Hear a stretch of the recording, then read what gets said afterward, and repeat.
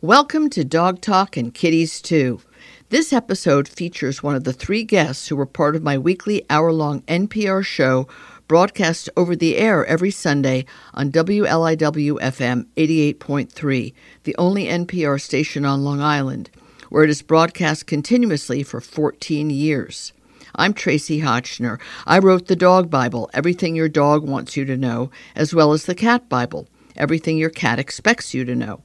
I'm also the founder and director of the New York Dog Film Festival. The 8th annual New York City premiere will be October 2023, along with the 5th annual New York Cat Film Festival before traveling the country, supporting local animal welfare groups. This show is about dogs, cats, and other creatures who share the planet with us. Please check out my other Pet Talk podcasts at tracyhotchnerpets.com. I would not be able to bring you this show without the generous support of Dr. Elsey's, the privately owned litter and cat food company founded by Dr. Bruce Elsey, a feline-only veterinarian. He personally created many styles of litter to make sure that even the fussiest cats would not have out-of-litter box problems, the number one reason people abandon their kitties. Dr. Elsey also created his own brand of cat food called Clean Protein, the first dry cat food I can recommend because it's based on the protein found in a cat's natural prey. This show would not be possible without the longtime support from Waruva, the pet food company founded and privately run by David Foreman, who named it after his rescued kitties, Webster, Rudy, and Vanessa.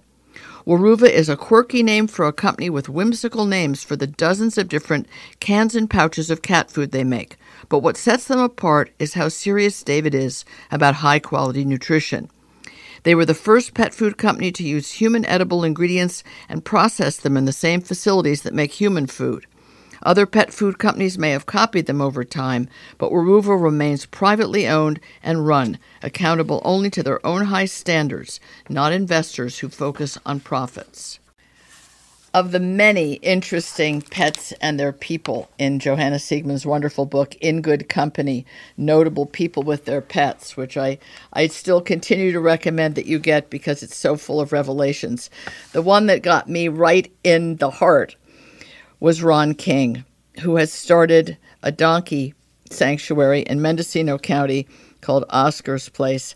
His life was so different before he became the long-ear rescuer, and I want to talk about that. Ron, it's wonderful to have you here and also to hear how you went from being this high-powered, fast-flying, executive New York City guy to a 75-acre ranch where you have a sanctuary for donkeys. It's kind of a shocking left turn or right turn or 180 turn or something. How did it happen? It is, well, first of all, good morning. Very nice to meet you, and thank you for having me. I think shocking is the right word. It's been 2 years and 3 months, and my head is still spinning.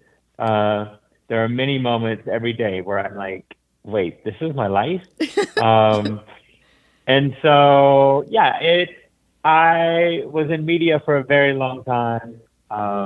Specifically, I was in magazine publishing and responsible for some of the greatest brands out there. You were. In Style, Southern Living, Coastal Living, Sunset, Essence, People in Espanol.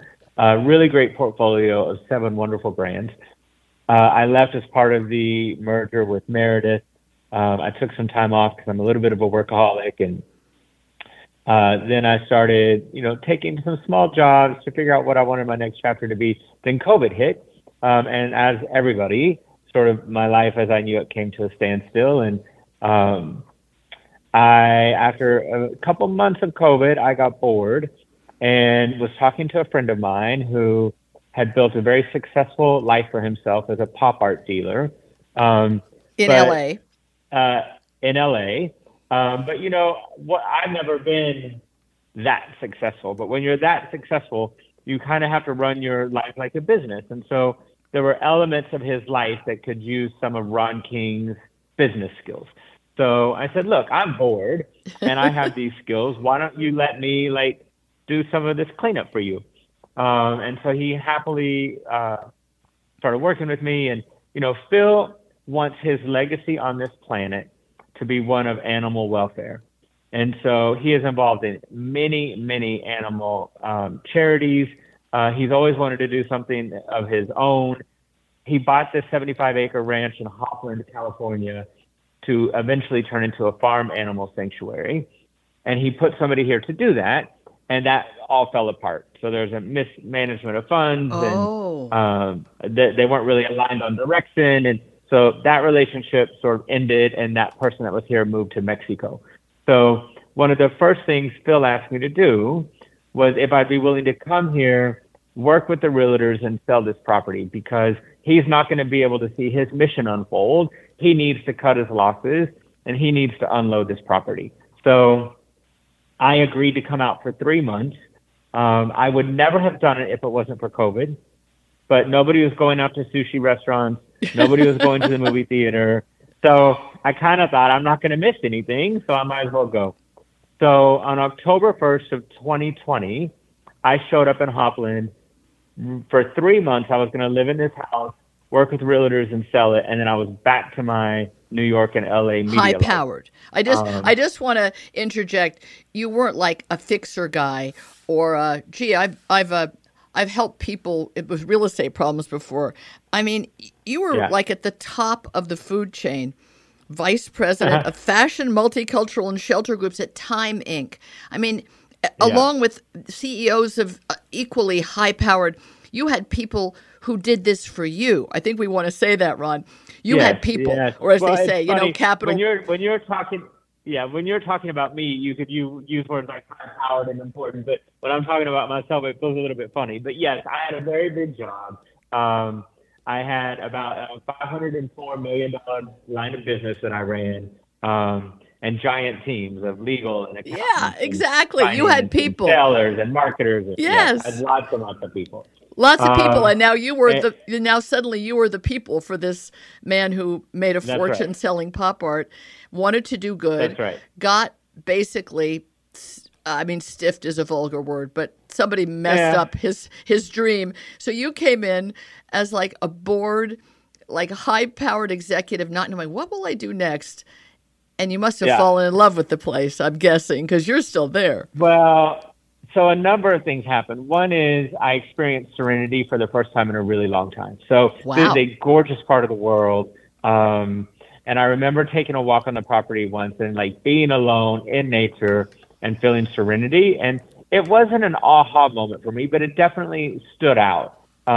Because, of course, I'm in my 50s, so serenity means different things in your 50s than it did in your 40s and your 30s. And so I just sort of filed that away. And then I had been having a conversation with one of my very best friends, is a woman named Evelyn Webster. She's currently the CEO of SoulCycle. And I was having a conversation with her, and she was telling me she was encouraging me to find out what brings me joy. And I got a little bit annoyed with her because she had been bringing up this concept of joy for about a year. And I thought, I know what brings me joy. I mean, I lived a really crazy life. I was flying first class to London, to Milan, and to Paris for fashion shows twice a year. I never stayed anywhere less than the Four Seasons. I drove a Mercedes AMG. I dress in Gucci every day. Like, I know what joy is. And it was only out here when all of my mind and noise settled, that I realized that there was a difference between things that I enjoy and things that bring me joy. And I feel stupid when I say that because I think most people know that those are two different things. I didn't know that. So at 51 years old, I realized, I enjoy flying first class. I enjoy driving a Mercedes. But of course, those things don't bring me joy. So I stopped and I thought, when was I the most joyful in my life? Like, let's figure out how I can get joy in my life. And when I look back at my, the last 30 or 40 years of my life, the times I was most joyful, I was having an impact on someone else. I was helping someone else. So It had nothing to do with me. Yeah. So I adopted a young kid when he was 11, and that was very hard for both of us. But we made it through, and I turned his life around, and I was looking back, I was completely full of joy. So that's when I realized that joy and impact for me are the same thing, and that is different than enjoyment. Right. So that was a revelation. Now, that was my aha moment when I realized that enjoyment and joy were two different things. So then I started thinking, all right, well, for my next chapter, what are ways that I can have impact? And I was laying out by the swimming pool in a Gucci swimsuit, scrolling TikTok, and I saw a TikTok video of a woman at an auction in Bowie, Texas, a livestock auction, and she was rescuing donkeys from slaughter, and she had nowhere to take them, and she was bawling in the video. And her sadness just caught me off guard. I have no idea why a donkey video appeared on my TikTok feed. I wasn't really an animal guy. I didn't really watch animal videos. But somehow this video appeared in my feed and it spoke to me. So I Googled, why are people slaughtering donkeys? I read an article in The Guardian about the skin trade for this Chinese herb called Yizhao that requires donkey hide, and we're slaughtering between 4 and 5 million donkeys a year to keep up with the demand of Yizhao. Oh my God. And then by the pool in my swimsuit, everything hit me. I'm experiencing serenity. I now realize that joy has to do with impact. I'm on a property that was designed and meant for helping animals, and I have just learned of animals that are in need and nobody's stepping up to help them. And it all came together, and I thought, oh, wow, what if this is what I'm supposed to do? Wow. And that day, I wrote a business plan on what it would look like to launch a nonprofit donkey rescue. Oh, my goodness. And then that weekend, Phil came up just to visit me and check on the sale of the house. And we went to breakfast at a diner. And I said, I want to share something with you. And I gave him a copy of the business plan. And I said, I want to retire from media. And I want to open a donkey rescue. And I want to make your dream of having a legacy on animal welfare come true. I want to help you fulfill your legacy. Wow. And I'm going to become a rancher. And he will tell you that he was so full of disbelief. I mean, I got manicures every Tuesday. Like, oh my God. I was as far from a farmer as you can imagine. Your story is divine, and the way you tell it is so heaven. You're here on this ranch, which is basically abandoned, waiting for Mrs. Real Estate to show up. And you're even then still wearing your Gucci bathing suit. I think, you know, what's interesting is there's a phrase that a friend of mine and I used to use about people living an aspirational life, and they were like magazine people. Whatever I saw in a magazine they wanted to have and own and do. Yeah. And you were the guy that gave them those somewhat hollow aspirations because you were the fashion magazine guy. And here you were. I was both. It's just amazing. And I was also living like that. Yes, exactly. Wow. So Phil said to me, have you even talked to this woman? Would she even bring you donkeys? And I walked outside and I Googled her and I found her phone number and I called her. And I said, if I open a donkey rescue in Northern California, will you bring me donkeys? And she started crying and she said, absolutely. And I went back and I sat down at the breakfast table and I said, done. And about a month later, we opened up Oscar's place. Wow. And I realized once I got the business plan approved and I realized I was retiring from corporate and becoming a farmer, I realized that I had never been around a donkey in my life. And I had a panic moment because I was like, oh my God, what if I don't like them? And so I got 3 donkeys, Goose, Pickles, and Shadow, 3 babies saved from the auction pipeline. They came to me in December of 2020. I fell madly in love with them. And then the rest is history. We've been open for 27 months.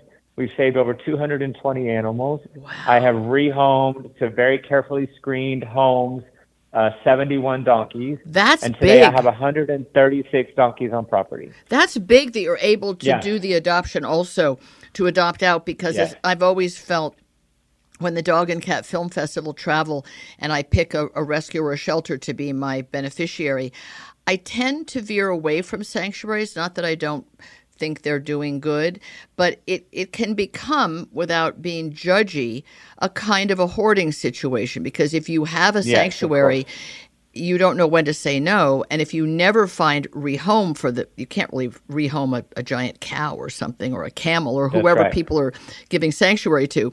But donkeys actually make fantastic pets. Everyone that knows me listening Mona and Lisa were my mini donks after a childhood with Jackie and Jenny. So unlike you, I was really comfortable around donkeys. So I applaud you for not only embracing a lot of challenges. How do you take care of their feet? How do you feed them properly, not get them overfed? How do you introduce a new one? How do you keep them from breaking out or whatever the issues are? But the fact that you found homes for 71 is hard work, isn't it, to find the right home? Yes. And yet you're doing it's really hard work, and it leaves room for more to come in. That's the important part. Exactly. So the business, that is one of the more critical parts of the business plan, was that we were an adoption center. So our official name is Oscar's Place Adoption Center and Sanctuary. And adoption center is first. Nice. Because in a sanctuary, once you're full, you're full. That's right. And until an animal dies, you can't help anybody else. And so what we do is we rescue, we rehabilitate. First, that means physical rehabilitation. Then it means emotional rehabilitation. And then we rehome. And I deny about 80 to 85% of my adoption applicants. I say no to most people. Wow. But the ones that make it through, it's a pretty strenuous process on purpose, because I don't want to spend my time doing follow-ups and then confiscating my animals. I would rather do all of the homework on the front end and then just know they went to a good home. And put the energy into the next. Thorough. Put the energy into the next animal who shows up on your doorstep. In New Hampshire, there's a donkey and mule rescue called Save Your Ass Long-Eared Rescue. Now, isn't that the cutest name ever? Yeah. And they have giant mules and mini donks and donks. There's definitely that 20% that get lucky and get to have one of your donks. Yeah. There's a really avid donkey lovers. They're easy to love. Yes. Well, and part of my mission is to change the narrative around donkeys. So at this moment, on property today, we are filming an 8-episode TV show. Oh, my goodness. And the CEO is still at work. Yes, it never Aren't stops. you? I think we'll be on Netflix in fourth quarter. Wow. And the objective of the TV show is to, A, spread joy, and B, change the narrative around donkeys, because, Hollywood and cartoons have portrayed donkeys as stupid or stubborn. Yes. And they're the exact opposite. They and are. I just want to change the narrative because I want more people to open their hearts to donkey ownership, so there's a scientific reason why donkeys are so amazing. So one of the biggest differences between donkeys and their equine counterparts, the horse, is the brain. So the part of the brain that processes emotion is called the limbic system, and a donkey's limbic system is the same size as a human brain. Wow. So they have a massive capacity for emotional intelligence, and so this is what makes them very dog-like. So my personal donkey is a donkey named Viejo. I go outside and I scream Viejo. I have a very specific way that I do it. Viejo! When I call his name, Viejo comes running to me. And Viejo follows me all day long, just behind my right elbow. Oh, my God. As I do all of my chores. Oh, my God. So they are loving. They hug you. I mean, I get probably 40 donkey hugs a day. Oh, Ron, you are really living your joy. We've run out of time, but please tell us the name of the Netflix series. I'm going to watch it over and over and over. It will be called Donkey King because my last name is King. And right. Because, perfect. Yeah. So this is your story King is incredible, and it's still unfolding and you. Still growing. And the photos in this book of you and the donks are just totally enchanting. So bravo Thank to you, and bravo to your partner, Phil, your business partner, Phil, for saying, go for it. I think what you're doing is incredible, and I can't wait to see the TV show, and I hope that people will get their first taste of you and the donks in Joanna Siegman's book, In Good Company. Notable people with their pets. These aren't just pets, they're more than that. But thank you so much, Ron King, for all you're doing for these four-legged beauties. Of course. Thanks for having me. Thanks for listening. There are a few more special companies that make this show possible. I hope you will try their products because they support my mission to entertain you with valuable information and advice. This show is supported by Wonderside, a company founded and run by a woman entrepreneur who wanted to find an effective natural way to keep fleas, ticks, and other pests away from her pets and home instead of putting toxic chemicals in or on them. Wonderside makes plant-powered products to keep parasites at bay without dousing your pets and property with ingredients that are harmful to them and the planet. The show is also underwritten by Evermore Pet Food, privately owned by two dedicated women who take human-edible, ethically sourced ingredients and gently cook dog food that is then frozen in pouches and shipped right to your door. They founded and run their own company and have been doing that for 14 years and answer only to their own high standards without interference from venture capital investors. I'm also grateful to Earth Animal, also privately owned by Dr. Bob and Susan Goldstein, where they create holistic pet wellness products with an emphasis on their stewardship of the Pet Sustainability Coalition. Earth Animal makes a dazzling array of healing products for dogs and cats, as well as the innovative Dog Chew No Hide and the hybrid dog food Wisdom, which is sometimes all that my picky blue Weimaraner Maisie will eat.